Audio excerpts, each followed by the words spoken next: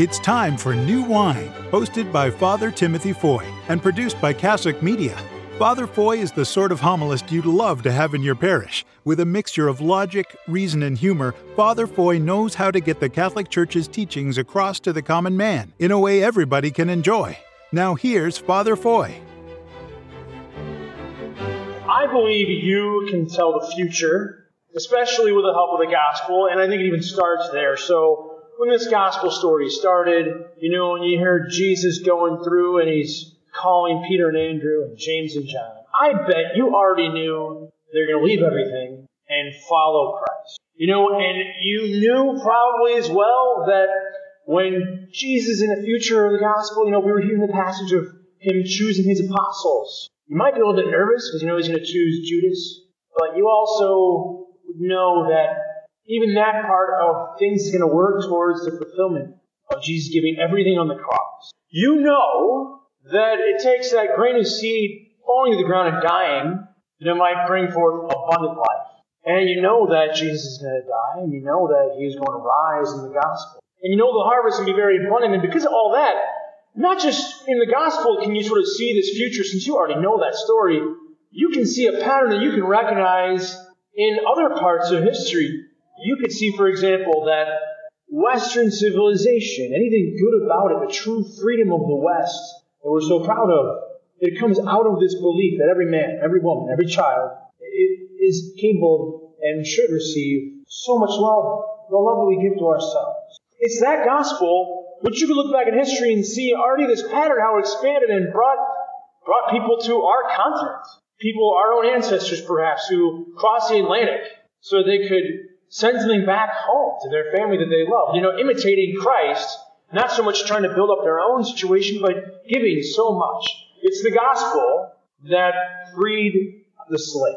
It's the gospel of Jesus Christ that has pushed back and continues to push back against governmental tyranny in so many corners of the world. It's the gospel of victory. It's already in its sort of seed form in Scripture, but that's continued to grow forth. And while it's imperfect, you see it yet again. And while we are thirsting for more victory, we know we're going to get it. I was just in Washington for the March for Life, and I've been there a number of times, many, many times. Every time I'm out there, it grows. And the spirit of it grows. And when you're on Constitution Avenue and you look backwards and you look forwards and you see hundreds of thousands of people all coming from all the corners of our country, and they represent, wow, that's a big group of people, millions and millions of others who sent them, who are praying for them, who are walking with them in spirit, singing. Just the amazing reality this time, maybe you've heard this before, but the president was out there speaking. And whatever you think about him as a person, and honestly, it's not just sort of his doing that. 47 years that have built that movement to the point that you can't ignore it. It's a force that is to be reckoned with. But him coming there sets a new standard. There won't be any ability for a future president who calls himself a pro-life warrior and ignore and neglect the standard, this example has been set this year. There's a growing movement of people, the spirit of victory, and it's an amazing thing. But how do we really receive that message of Christ? I think, perhaps if you look back in your history, and this is kind of an obscure point, but after World War II, there were Japanese soldiers. They were spread out on all these islands, remember that? Some of them actually, in these little pockets, they did not hear the news that the Japanese Empire had surrendered.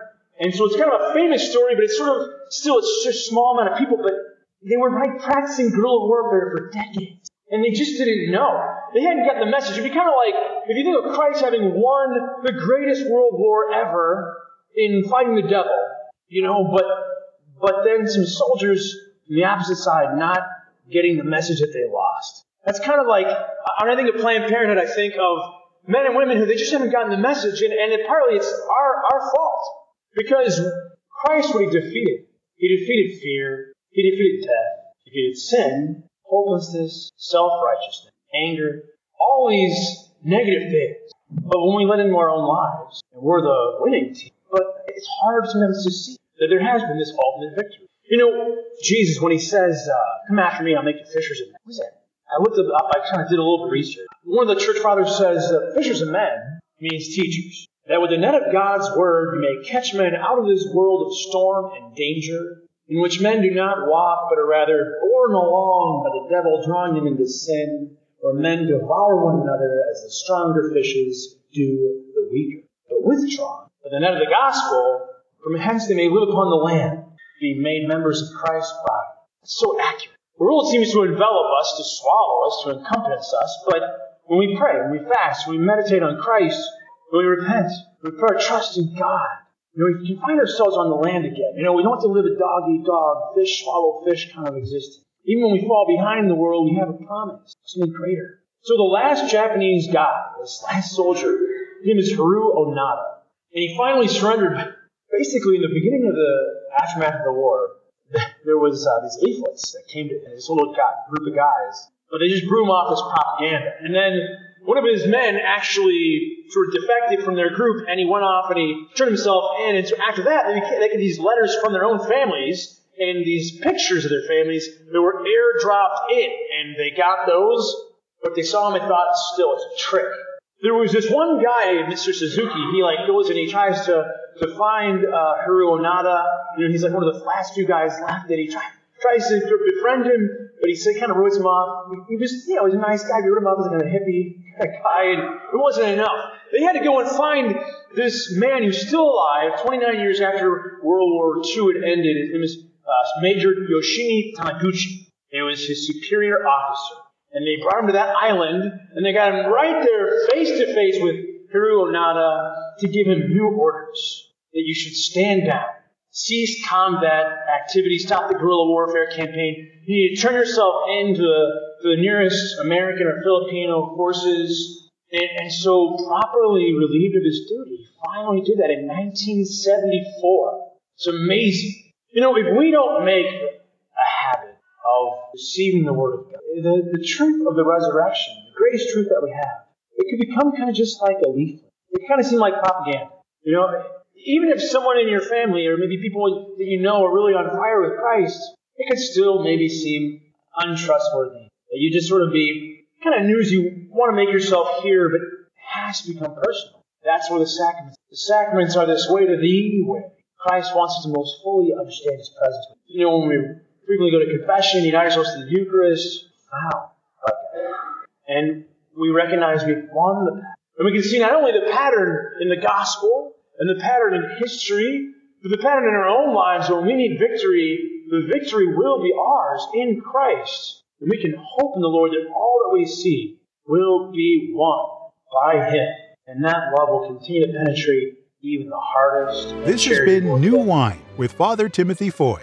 If you've enjoyed what Father had to say, please write a review at Apple Podcasts, Stitcher, Spotify, or wherever you download your podcasts. And remember to tune in tomorrow for the next episode of New Wine.